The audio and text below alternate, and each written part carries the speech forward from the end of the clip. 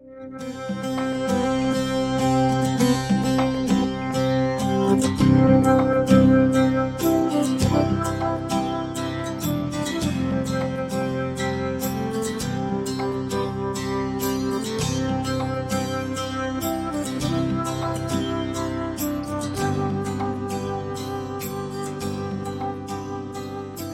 right, if you turn your Bibles to Hebrews chapter 6.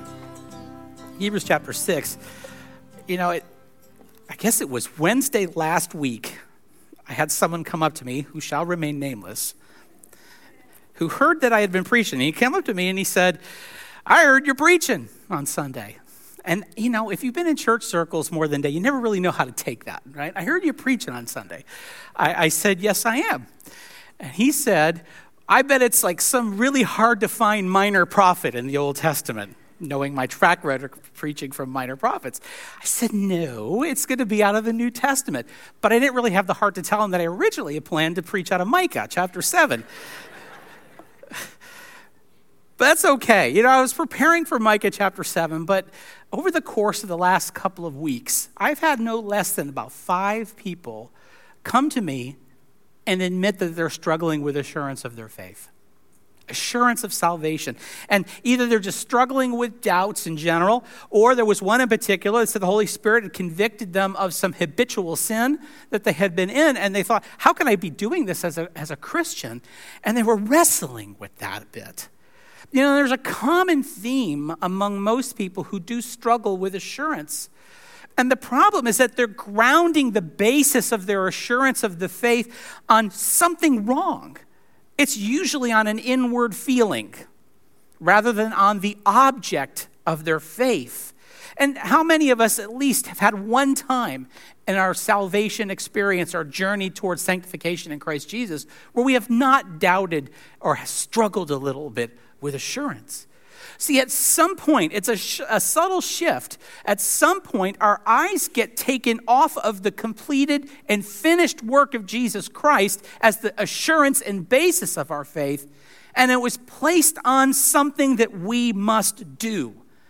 And then we wrestle with these feelings that come up because obviously we're imperfect human beings. We're on the road to progressive sanctification, being more like Jesus Christ. We dip a little bit and we struggle a little bit because we're human beings and we're still wrestling with the sin nature within us. We hit those moments in our life and we struggle with assurance. Am I doing enough? Did I mess it up somehow? And then at that point, salvation becomes a tit-for-tat transaction in which God is good for his end of the bargain as long as we do ours. And what do we have here?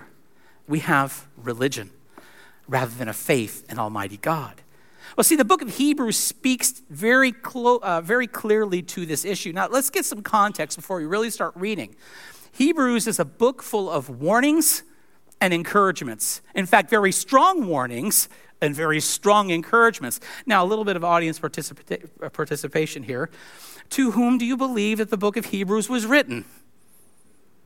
Hebrews. Very good. See, your Bible scholars already. So we can fast forward through most of my message. It was true. The author of the book of Hebrews, and we're not sure who wrote the book of Hebrews. We have some strong possibilities. Some think that it's Paul. I think they have some good arguments there. There are others who think it could be Barnabas or even Apollos. Martin Luther thought it could have been Apollos. It doesn't really matter because the point is that they were writing it to a very specific group of people, Jewish Christians. Now, there were probably a mixed audience involved here, where you had Jewish Christians and non-Jewish Christians, although I would venture a guess that many of those non-Christian Jewish people probably thought that they were Christian. And they were kind of into two camps here. They were wrestling with this because the Jewish people had just been going from their Judaistic faith, where it's always been about faith, right? That's what, even from back in Abraham, he was declared righteous by his faith. But things kind of shifted for them in their mind, and their whole hope of salvation was based upon works. offering the right sacrifice at the right time, celebrating the holy feast, keeping the right attire and how I conduct myself, and going to temple and going to synagogue and whatnot. And there was a whole sect of Jews called the Pharisees that took that to a whole nother level. And now these Jewish people got saved. They realized that salvation is by grace alone, faith alone, and Christ alone. And they struggled a little bit. Where's the basis of my assurance? In Judaism, I would offer something and I would do something and I would trust that that would be enough. But now with Christ, I don't really have that. And then you had some non-Christian Jewish people that were mixed into this church a little bit that were struggling with abandoning their faith, going back to Judaism. Can the Messiah truly be trusted? Would be the question that they would ask. And this passage speaks directly to these groups. Now, before we really dive into the first verse, I want you to look at verse 19. The very first, this hope we have as an anchor for the soul. Why do boats need anchors? So you don't drift, so you don't get tossed, that you don't wreck somewhere, right? There is nothing more troubling or insecure than being tossed on a sea of doubt. And that's why we need an anchor, something to give us confidence and assurance of our faith. And that's the point of this passage. In fact, we've got 4 points coming out of this passage. If you have notes with you, you'll see that we are sealed. Our hope of salvation is sealed by the unbreakable purpose of God. It's secured by the unchangeable purpose of God and guaranteed by the impeccable person of God and founded in the work of the high priest of God. So let's start with our first point. Salvation is sealed by the unbreakable promise of God. Let's look at verse 13 now. For when God made the promise to Abraham, since he could swear by no one greater, he swore by himself, saying, I will surely bless you, and I will surely multiply you. Let's talk about that. That little word at the first part of the verse, for.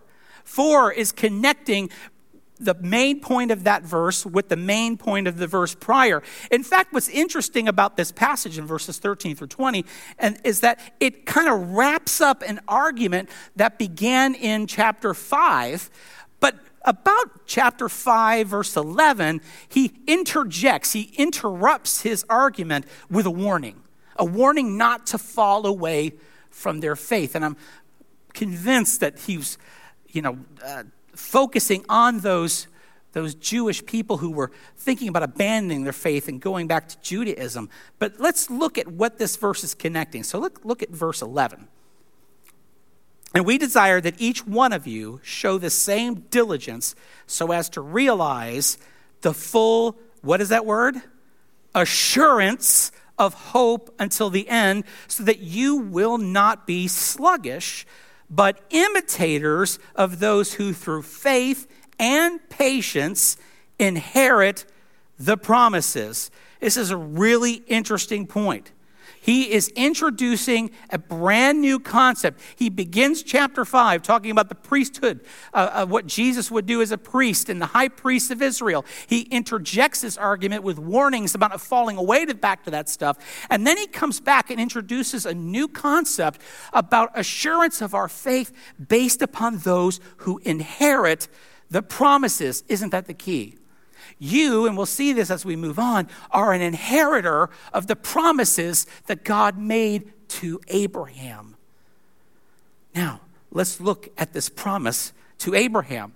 Now, this passage here, especially in verse 14, he kind of takes one little part of the promise and quotes it back here. So let's actually look at the actual promise given in Genesis chapter 22 and let's start with verse 16. Genesis 22 and verse 16. So I guess I am in the Old Testament after all. It just happens, I guess. All right, so Genesis chapter 22 and verse 17, or 16. So let's look at the context of this. Okay, Isaac is born. Isaac is probably an older teen, maybe a young adult at this point. And this is the promised one. This is the one that Abraham had been waiting for many, many years for. And God shows up one day and says, I want you to go take him to that mountain up there and sacrifice him. I want you to slaughter him. Kill him for me. And so he takes him up there, believing the whole time that God knew what he was doing. He takes the knife. He raises the knife up just as he was about to plunge it into his son Isaac. God stops him and says, I know you believe me. I see what you've done. The whole picture is pointing to the sacrifice of Christ, the Father offering up his Son for the sacrifice of sin. He turns his attention to the thicket. He sees a ram caught there that would become the sacrifice. And now we have verse 16. This is what God says. By myself I have sworn, declares the Lord, because you have done this thing and have not withheld your son, your only son. Indeed, I will greatly bless you. And I will greatly multiply your seed as the stars of the heavens, as the sand which is on the seashore, and your seed shall possess the gate of their enemies. And here's our key. And in your seed, all the nations of the earth shall be blessed, because you have obeyed my voice. Now, who is the seed that shall bless all the families of the earth? It's Jesus Christ. You see Paul talk about that, and you don't have to turn there, but it's in Galatians, in the book of Galatians 3. He says the seed is Christ. Now notice he didn't say seeds plural. He said seed, the one that God promised in the Garden of Eden to Eve. When the fall of man happened, God was pronouncing the consequences of sin that would enter into the world. And just when all hope is lost, God said, but there is a seed coming from the woman who would crush the serpent's head, even though the serpent would strike his heel. That was the very first messianic prophecy in the Old Testament, that Jesus Christ would come to completely destroy the works of Satan. And the striking the heel is the picture of Christ dying on the cross. And then God made the picture real, because remember Adam and Eve, they sewed fig leaves together to cover themselves. Anybody seen the fig leaf? They're flimsy and they tear and they're about that big. So God said, that's not good enough. Let me explain further. He killed an animal in the Garden of Eden just to clothe Adam and Eve's guilt. You know, this passage in 22 is looking forward to Jesus Christ.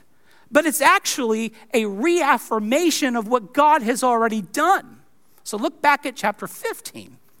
We're going to tie this all together to assurance, I promise you. Okay, Genesis 15. Okay, so let's look at verse 1 of chapter 15. After these things, the word of the Lord came to Abram in a vision, saying, do not fear, Abram. I am a shield to you. Your reward shall be very great. Abram said, O Lord God, what will you give me, since I'm childless and the heir of my house is Eliezer of Damascus? And Abram said, since you have given me no offspring, one born of my house is my heir. And behold, the word of the Lord came to him, saying, this man will not be your heir, but one who will come forth from your own body shall be your heir. And he took him outside and said, now look toward the heavens and count the stars, if you're able to count them. And he said to him, so shall your descendants be. And he believed in the Lord, and he reckoned it to him as what? Righteousness. Abram believed, it was righteous. But then look at verse 8, very comforting passage to me. So Abram believed, right? So the promise is given, and this was really actually another ratification of a promise made in Genesis 12, where God says, I'm going to do all these things. And so you get to 15, and he reaffirms his promise that he's made, and he believes, it's counted to him as righteous. And then verse 8, he said, oh, Lord God, how may I know that I will possess it? Do you see what Abram is asking for here? I believe in you. I need a little assurance. I need something to anchor my soul. And I won't go through the whole thing, but in the rest of the chapter, God said, all right, I got you. This is what I'm going to do for you. I want you to get a bunch of animals, oxen and turtle doves and all these other things, and I want you to split them in half. Now, that was a very common thing when you were going to make a covenant back in these days. It wasn't just like what we do, where we sign on the dotted line and the notary just kind of stamps it, and we have 500,000 ways to try to get out of our promise. This was a serious thing when you made an actual covenant with somebody. Took an animal, and you split them right down the center, and you put the pieces on either side. And then when that was accomplished, the two parties making the covenant would walk in between these bloody pieces that are laying on the ground. They would make their covenants with each other. They would shake on it. And it was them saying that, may this happen to me if I break my covenant with you. And Abram knew what was going on when God asked him to do this, because it was a common thing to do in the Old Testament. But what I want you to see now is verse 17. It came about when the sun had set and that it was very dark. And behold, there appeared a smoking oven and a flaming torch which passed between the pieces. On that day, the Lord made a covenant with Abram, saying, to your descendants, I have given this land from the river of Egypt as far as the great river, the river Euphrates. Now, where was Abram there? We didn't mention it. A few verses before that, God put Abraham to sleep. And so here's God now walking in the pieces, putting himself on the hook for what he had promised to give Abraham. Isn't that an amazing passage? It shows that there's an unbreakable promise that God has made. He said, Abraham said, I believe you, God. I trust that you're going to bring about your promise, that in my seed, that one is coming who is going to bless all the families of the earth. I believe it. I really do. But give me some kind of assurance, because I know I'm going to struggle with this thing. And Abraham did struggle with this. There were times, he was a man. He struggled with doubts. He struggled with sin. He would oftentimes lie about his wife, saying, she's my sister, because I'm afraid that you're going to kill me. He struggled with doubt. He tried to make God's plan happen ahead of God's timing. But yet he didn't stop being the one God chose to fulfill his promise.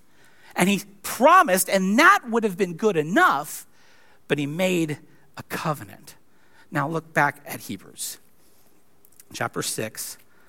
I want you to see verse 15.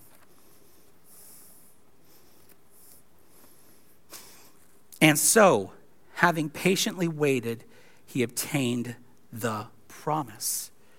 So, the author of Hebrews is saying, people of God, imitate Abraham. This call to give you assurance of your faith, it's not based on her human virtue. God made the promise to Abram. Abram didn't do anything. He just believed it, and it was theirs. It was righteous. God made a promise. He sealed it with an oath. We're going to see that in just a second. But the promise is, the hope of assurance is grounded in the promise of God, not in what Abraham did. Be like Abraham. Abraham's faith was grounded and established on the word of God. Thus, what was pledged by God fueled his patience and his assurance. People, we cannot put grounding of our assurance on ourselves. We can't put it on our work. We can't put it on our emotions. How many times has your emotions fluctuated this week? Some more than others, I'm sure. But how many times have they fluctuated? Today you feel hot for the Lord. Tomorrow you feel a little lukewarm or cold. Today you're on fire and you're doing things and you're serving and you're reading your Bible and you just can't handle it. I mean, it's taking so much of it in. And the next day you've oversleep and then you don't get to it for a few days. If we're grounding the assurance of our faith in those things, of course we have a rusty anchor now. And a rusty anchor chain is about to break. And we get tossed into a sea of doubt because our assurance was based on me. When for Abraham, it was based on God. He said, I believe, God. Give me some assurance. God said, all right, my promise not good enough? I'll give you some assurance. He gave him a covenant. And then in 22, he gave him an oath on top of the covenant. Do you see a pattern here that God is doing? Trust me. I'm the one who makes the promise. I'm the one who's going to keep the promise, not you. Abraham didn't do anything whatsoever to gain his assurance. He had to put his trust in the Lord. And that's that first part here of Hebrews chapter 6. He's saying, I know we want you to be patient, you who inherit the promises. because you're going to be tossed in a sea of doubt. So here's where your assurance lies. It lies in the unbreakable promise of God. A promise is only good as the person who gives it. Am I right? You know people that have come to you and made a promise to you, and you knew right away, oh, they're not going to keep that promise. Right? Am I the only one who's noticed that? Maybe I have been one who has given a promise, and the person thinking, oh, he's not going to keep good on that one. A promise is only as good as the person who makes it. How good is God? He is the King of glory. His word is established and firm. He made a promise to Abram, and then he ratified that promise with a covenant. And then he ratified his covenant with another oath. And then he says, he swore it on himself because there's no one greater than him. It reminds me of when you go to courts. Not anymore, but in the past, what did you do when you took the witness stand? You who watch, I don't know, maybe like Matlock or something like that, old court shows, and a witness takes the stand, and a witness is coming to testify about the truth of something. And the bailiff walks up to that person, and they used to put a Bible out. And you put your hand on the Bible and the other hand up in the air and say, I swear to tell the truth, the whole truth, and nothing but the truth, so help me God. We don't do that anymore. We just say, I swear or affirm, if I don't want to swear, that I'll tell the truth. Yeah, that's great. You're swearing upon yourself, and we have no idea if you're trustworthy or not. Most are not who take the stand in courts. But God himself was that witness. There's no one greater for me to testify to. We used to put our hand on Scripture and swear to God that I'm going to tell the truth because he's the greatest and I'm accountable to him and all the judgments that come with it if I'm going to bald-faced lie in front of you. And God himself says, I'm going to make an oath. Wait, I'm the greatest. I swear upon myself, and I can be trusted. So our assurance, it can't be on us. I can't even know if I'm going to keep my promises from one year to the next. I think, oh, you're being hard on yourself. How many of us have made a New Year's resolution? That's a promise you've made to yourself. Oh, yeah, I'm going to do this. And we get really creative with those declarations, don't we? This is what I'm going to do, and you have a little plan to do it and carry it out. You're making a promise on yourself, and about day 5 or 6, we've kind of gone off the beaten path. Or we have forgotten we made it in the first place, right? We can't trust ourselves, so why are we looking for assurance in ourselves? Look at assurance upon the one who swore to do this and accomplish it. Remember, you are the inheritors. By faith in Christ, you are the inheritors of the promise that God made to Abraham. That's a staggering thing to think about. Now, I came to Christ when I was in between my 5th and 6th grade years in the summertime. I was first in my family to make a profession of faith in Jesus, and I hounded my mother to death about taking me to church. And we went to a small church in town, and she was okay with it because it didn't have a big cross, and it met in a community center, and it felt better for her, right? She came to Christ afterwards, so I don't want to be too hard there. But I remember being in a children's ministry session, and we used to sing a little song. It was called Father Abraham. Y'all remember that song? Father Abraham had many sons. I'm not going to sing it. And many sons had Father Abraham. I am one of them, and so are you. So let's just praise the Lord. I had no idea what I was singing when I was a kid. I didn't, but I was singing truth. By faith in Jesus Christ, I inherited the promise that God made to Abraham. God said, I will multiply your seed as the stars in the sky. I want you to go out and count them. Can you count them? Well, no. If you've ever been on a dark night, no artificial light, especially on a hill or a mountain, you will see more stars than you thought imaginable. And that's what God was doing with Abraham. Count them. Not only did Abraham have genetic seed, physical seed, he has spiritual seed. All of us by faith in Christ. If you are here by faith in Christ, you know that there was a moment in your life when all of a sudden the gospel made sense. You saw Christ for the first time and desired him. You needed him. God saved me, forgive me. He gave you the gift of faith. You inherit that promise. Perhaps you have not done that. Perhaps you're just curious a little bit about this faith that we profess. Trust that God is good for his word. Call upon him while he is near, while he may be found. And you too will have Father Abraham. But if that wasn't good enough, though, Hebrews chapter 6 continues. So let's look at verse 17 as we begin our next point, that our hope of salvation is secured by the unchangeable purpose of God. So look at verse 17. In the same way, all right, stop. We got to take this step by step. In what same way? In the same way that God gave assurance to Abraham and to those of the heirs of the promise, in the same way now, desiring even more to show to the heirs of the promise the unchangeableness of his purpose, interposed with an oath, so that by two unchangeable things in which it is impossible for God to lie, we who have taken refuge would have strong encouragement to take hold of the hope set before us. Okay, back up to 17. So in the same way, okay, by ratifying things with oaths and making covenants and giving Abraham assurance, he wants you to have assurance. He wants to show it to you even more than he wanted to show it to Abram. Did you catch that in the text? He said, desiring even more to show to those who are inheriting salvation or inheriting the promise. So God makes the promise to Abraham in Genesis 12. He does it again in Genesis 15. He actually does it again in 17, 18, 22, and throughout the book of Genesis to all the patriarchs of Israel. I think he's trying to drive a point home. He really wanted Abraham, Isaac, and Jacob to understand the unchangeableness and the security of the promise. But he wants that even more for you. I love that passage there.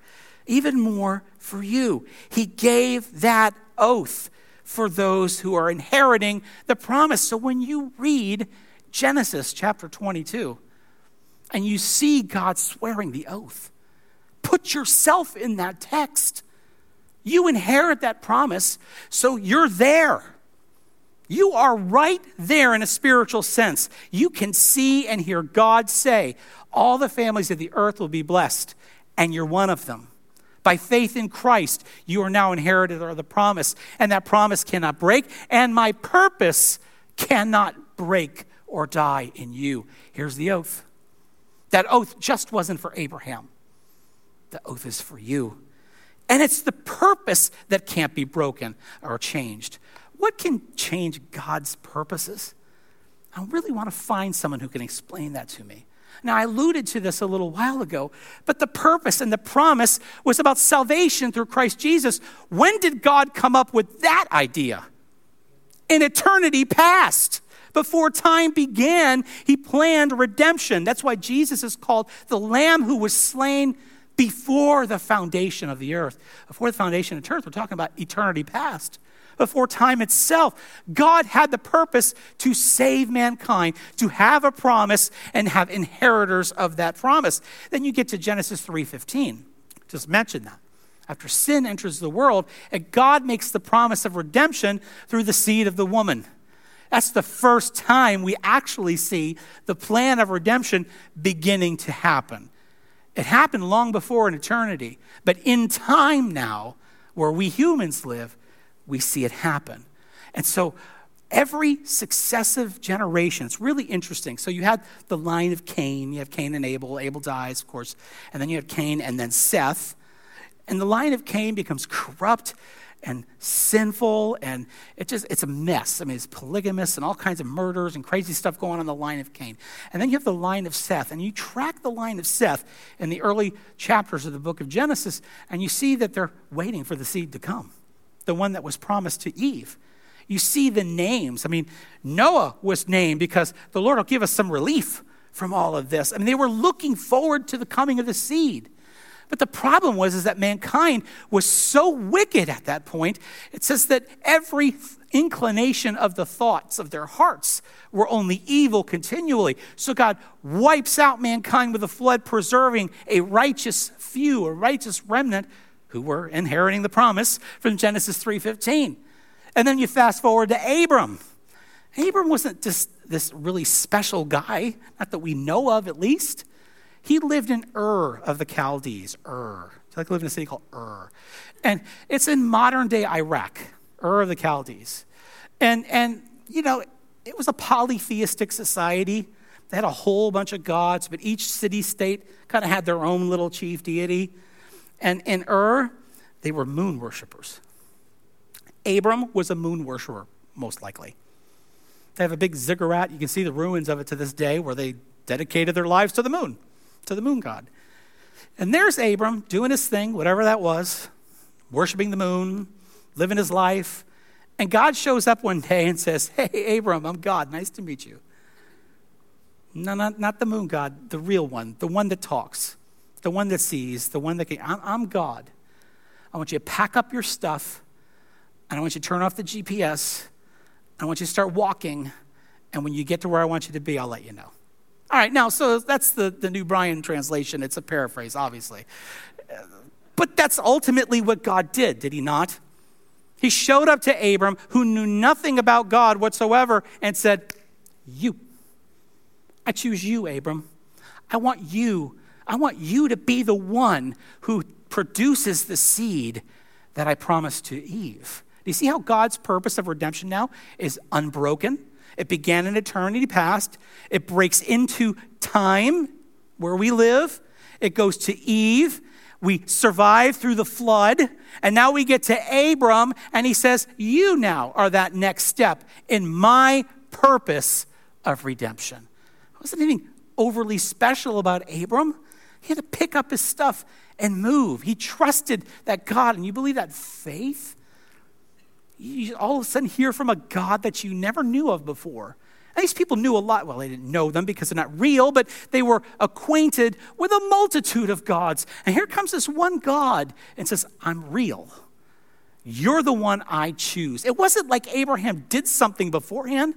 He didn't walk forward in an aisle after like 15 verses of just as I am and pledged his life. And therefore, because of that, God said, all right, I'll pick you now.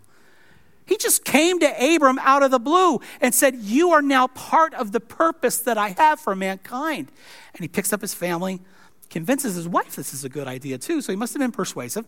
And they moved all the way to the promised land. So now fast forward to Israel. So God promised Abram, surely I will multiply your seed. There'll be stars of the sky and sands of the seashore. I mean, there's be a lot of people here, a lot of kids. Abraham, one child. And one child had two. And we know of Jacob, at least, he had 12. And then out of those 12, they had kids and so on and so forth. And fast forward a few hundred years, and now you have a population of people from the line of Abraham that was so large and so prosperous that the king of Egypt said, we need to enslave these people. We need to make them work for us. We got to control these people. And God brings them out. Now, if you've been here on Wednesday nights, you've been seeing and hearing Pastor Scott walk through the book of Exodus. I encourage you to come out to that. And from miraculous works, he brings Israel out of Egypt into the promised land that God told Abraham. And so now the fulfillment of the promise is really kicking up steam here. And in the book of Deuteronomy, God tells Israel, you didn't choose me, I chose you. You weren't great. I didn't choose you because you were great. What anything special about you? You were slaves in Egypt. You weren't numerous, so numerous that I had to pick you because it would have made sense. It wasn't that you were prosperous. You were slaves. I chose you because I wanted to choose you. Do you get that point now? He chose you. If you're here by faith, he chose you because he wanted to choose you. Not because you were anything special, not because you can work your emotions up into a frenzy, not because you could stay consistent with doing something, not because you prayed the prayer the right way, whatever that means. He chose you because he wanted to, because he decided from eternity past you were worth choosing. And that worth was what he assigned to you. He loves you. You're part of this purpose that God began, and that purpose will not end. It cannot be broken. He says in Jeremiah 51 and verse 29, every purpose of the Lord shall be performed. Isaiah 14:24, surely as have I thought, so shall it come to pass. As I have purposed, so shall it stand. Psalm 33:11, the purpose of God stands forever. Israel went through all kinds of times, good times and bad times, worshiping the Lord, falling away, judgment, captivity, all the while God preserving his unchangeable plan. He chose Israel to be the nation that would produce the one who would come eventually to crush the serpent's head.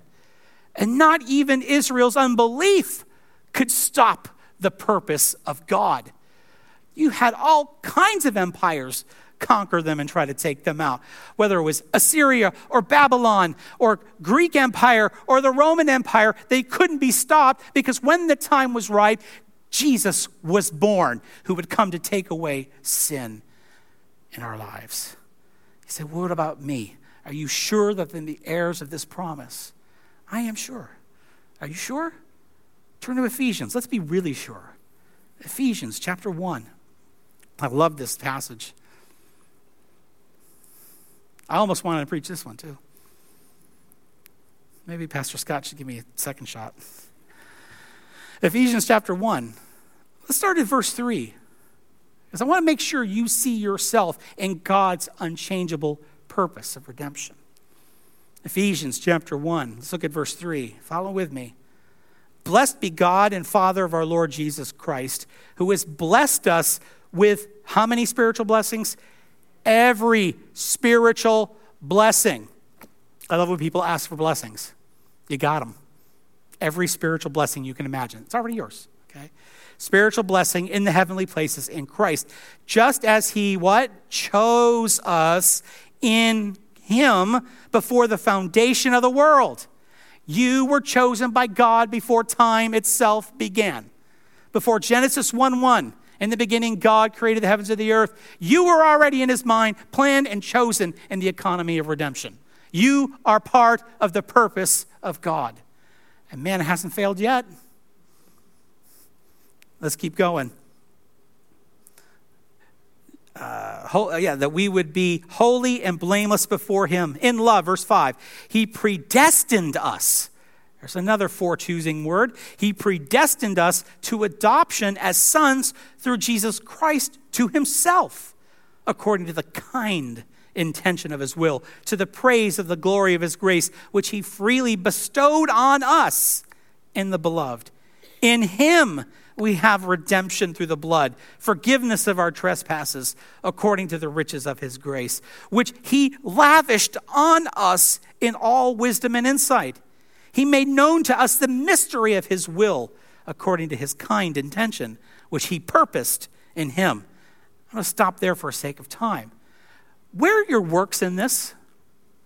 I don't see them anywhere in here. Where are your emotions and your feelings and feeling strong and on fire for the Lord and cold for the... Where's that in here? It's not there. Because this is a commentary of what God did before you even existed. Before your parents were born, your grandparents, and so on and so forth. Before time began, this is the commentary of our lives, those who are in Christ Jesus. Do you see that God's promises and his purpose cannot be changed? It can't be thwarted. This is the why he wanted to make even more sure. We saw that in Hebrews chapter 6. He said, even more. Okay, he made the oath and the promise to Abraham, but I want to show you even more how serious this is. Let's go back to the very, very beginning, eternity past. You're there. In the mind of God, choosing you before you could do anything. Why? Because he wanted to. And what God wants, God gets. It's in the job description of being God. If God could break his promise, if God's purposes can change, he no longer is God. He's one of us. Our purposes, how many times have you come up with a plan and that plan was completely upended? Almost all the time, right? I mean, that's what distinguishes God from human beings. His unchangeableness. His promises that never fail and the oath that he made. Don't rest your assurance on yourself. Rest it on him. That's where it belongs. But we have more to go here in Hebrews. Rapidly running out of time. Let's look at verse 18. Our next point is that our hope of salvation is guaranteed by the impeccable person of God.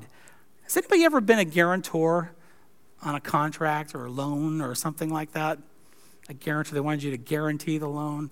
Yeah, okay, so as an attorney, I advise you, and I'm not your attorney, but I'm giving you some free advice, don't ever be a guarantor on a loan, okay, because that'll come back to bite you, right? When you're a guarantor to something, right, it means you're on the hook for it. So whoever it is can default on everything, and then they come after you, right? But yet this is where it works to our advantage. That God's personhood, who he is as a God, is now the guarantee of all the things that he's been doing in our life. Look at let's look at verse 18. So the two unchangeable things, what are the two unchangeable things? The first one is in verse 17, the unchangeableness of his purpose. Okay, that's the one unchangeable things. So he's trying to make it even more sure for you. So he's giving you two unchangeable things. The first one is the unchangeableness of his purpose. The second one, it is impossible for God to lie. This goes to his character. It goes to who he is. His person, who he is, his character, his attributes, they do not change. They can't change. Again, if they did, he would no longer be God. It's impossible for him to lie. Why? Because he's truth. Jesus himself said in John 17:17, he was praying, he said, Lord, sanctify them, meaning the disciples, and then eventually those who had become disciples of the disciples. Sanctify them by your truth. Your word is truth. With a capital T, folks. He just doesn't tell the truth. That's us, right? We tell the truth because we contrast it to telling a lie. That's when you know somebody's telling the truth because we contrast it to telling a lie. That's not God's economy at all. He just doesn't tell the truth. He is the truth. Everything he says it's true because it's who he is. That's his character. He's impeccable. There's nothing evil in him whatsoever. I know some of you may have come up in some more liturgical or maybe a little bit more conservative, reformed traditions. You have catechisms, and sometimes you have kids go through catechism a little bit. And the first question is always, who is the first and chiefest being? And the answer is God is the first and the chiefest being. He's the absolute everything. He's the reason why it all exists. This is what makes him so trustworthy. He does not change. His promises don't change. His purposes don't change. And his character doesn't change. So when your assurance of faith becomes an issue in your life, we cast our attention on the one who does not change. That's our God. Not on us. My character changes. Does your character change? It should, right? Shouldn't it? That was a yes question, definitely. Your character should and must change when you get saved. Because God doesn't want you to stay the way you are, all right? We get saved, and as Pastor Scott is so keen on producing that little graph of our progressive sanctification. So we get saved here. This is our life. This is Jesus. And we're on the track through the ministry of the Holy Spirit and through the means of grace to be working our way up to be more conformed to the image of Christ. We just read that in Ephesians chapter 1. He predestined us to be like Jesus Christ. That's ultimately the goal for our lives. We change, we must change. God never changes. He has no need for change. The first actual name that God announced to Moses was, I am. Moses goes to the burning bush. You know, burning bushes were a common thing in the wilderness, especially a windy, deserty kind of place. It's very dry. Winds would blow all around the Sinai Peninsula area. It still does to this day. And you have these dead, dry bushes everywhere. It would not have been uncommon to see a bush on fire. But something unique caught this to Moses. I see this thing's on fire, but it's not burning up. Let me go check this out. Yeah, I would too. He walked up to him, and then God speaks through the bush. He appears through the bush. Take off your sandals. You're on holy ground. And then he calls Moses, you're the one I have chosen to lead my people out of captivity. And then Moses then launches into this big diatribe of why God chose wrong. I can't speak well. I don't know what to say. I'm this, I'm that. You know, it's kind of like the same excuses that we give pastors when they ask us to be involved in ministry. Oh, I just like I have the time. I'm not gifted that way. Let me pray about it first, which usually means no, we know that. But here's Moses doing the same thing that we do. Right? He's giving God all kinds of excuses as to why God chose wrong. And God kind of humored him a little bit. He said, okay, well, this is what I'm going to do, okay? Throw your rod on the ground. It's going to turn into a snake. Pick it up. It's going to be back a rod. You're going to show these great things because, Moses, it's not your power, it's mine, right? And then he finally gets, I'm just not the right man for the job. I can't even speak. All right, got a plan for that too. Aaron. He's going to be the one that's going to speak. You're going to be like God, and Aaron's going to be like your prophet, right? You're going to whisper the words that I give you into Aaron's ear, and he's going to speak that out. Good? We all right? Well, I just don't know. I don't want to do this thing. You chose wrong. He didn't say that, but that's what he's saying. And that's why God got angry with him a little bit there. He was looking at him and said, you chose the wrong person. Well, God said, I know what I'm doing. I know you're weak. You know what? Great. I like weak things because then my character becomes more on display. You're weak? Good. People will see my strength. You can't speak? Well, great, because my word stands on its own. You're a nobody? Well, great, because you serve the God of the universe. That's why God chooses regular, ordinary people. And he makes you something by virtue of the fact that he called you, he chose you, he gave you an oath, and now he puts you in his purpose. Trust him in who he is. He will fulfill his promises in you. Don't rest your assurance on yourself. We're still works in progress, every single one of us. We will never, ever in this life be exactly like Christ. That'll happen the moment that Christ calls us home or he comes back, whichever comes first. And I'm looking forward to the time he comes back. I actually want to see him with my physical eyes. We wait for him. We hope for him. This is what we do. We cast our attention on him, not on us. You remember that song we sang, Blessed Assurance? Jesus is mine. Not blessed assurance, I'm praying the right prayers. I'm doing the right things. No, it's on the person of God. One more point that God wants to make to get our assurance is that our hope of salvation is founded in the work of the high priest of God. Let's look verses 19 and 20.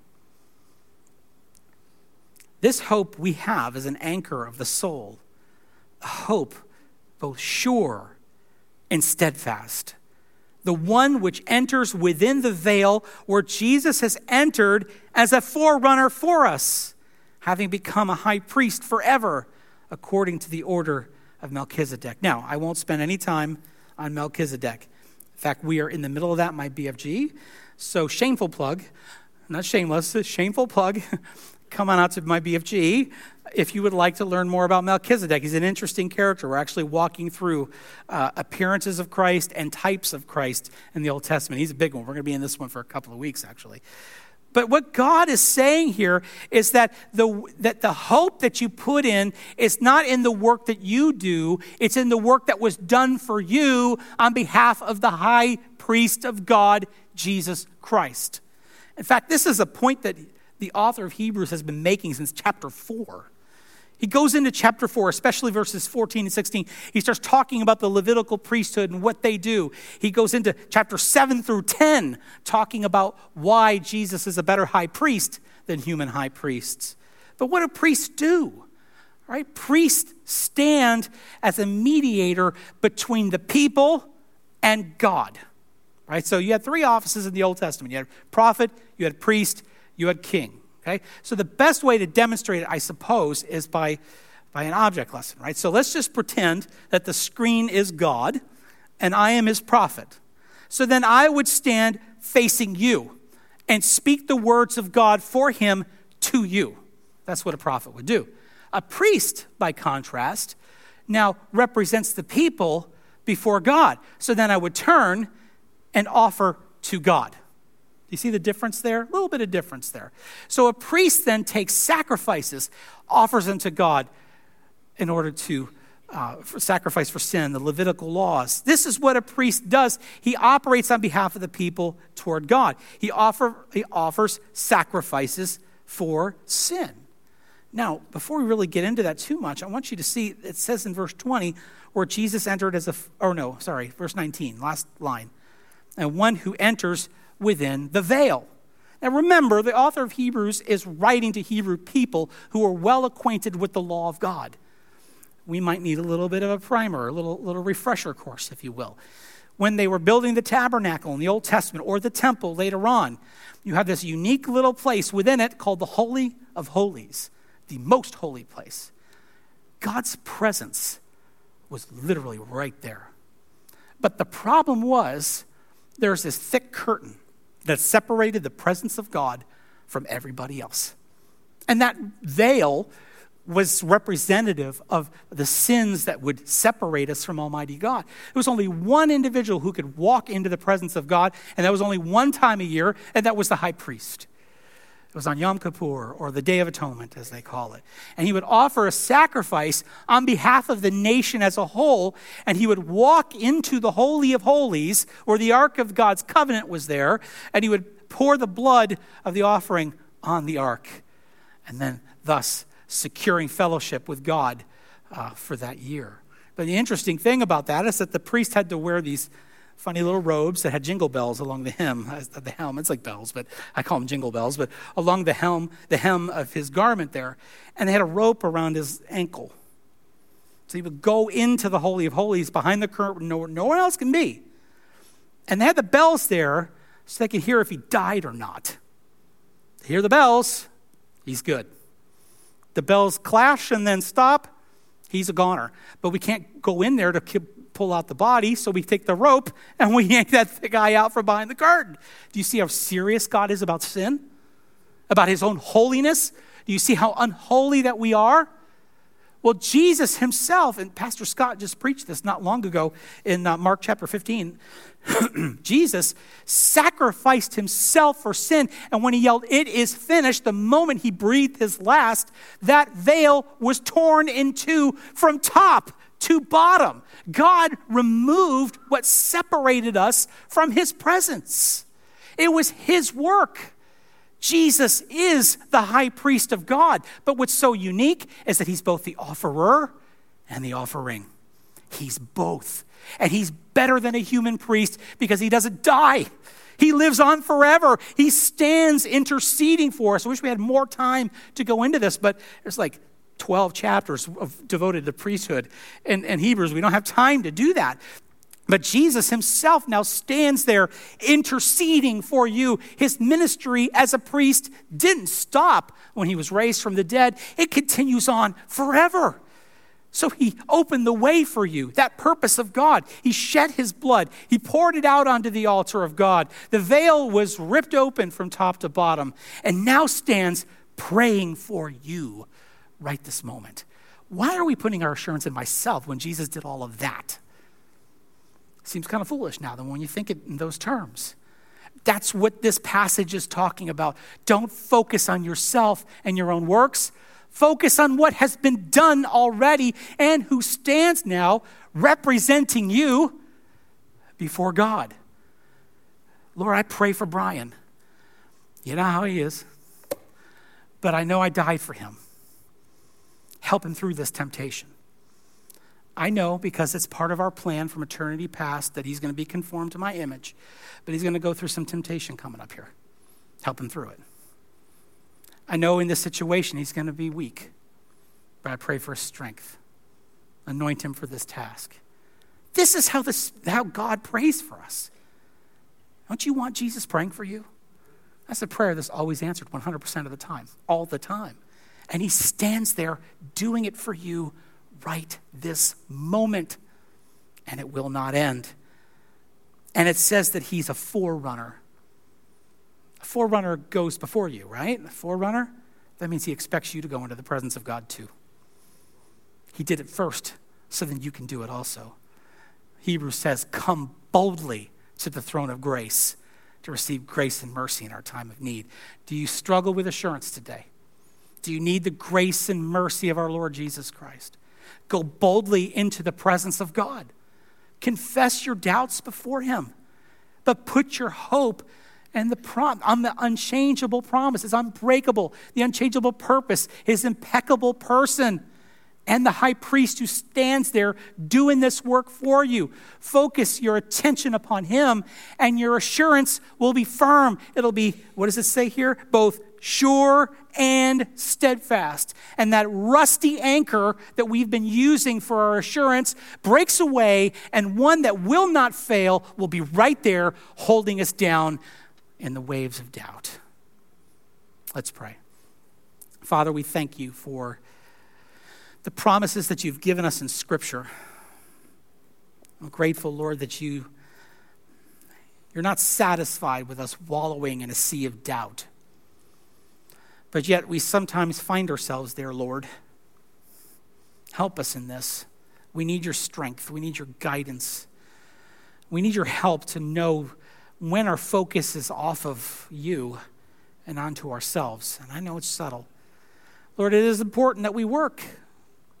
Lord, you even said we're saved by faith alone, but not faith that is alone. You've said that works is always accompanied by genuine faith. But help us not to focus on the works, but on the one who worked. I pray for the people here, for the believers who may be struggling, that you would strengthen them, give them that sure hope.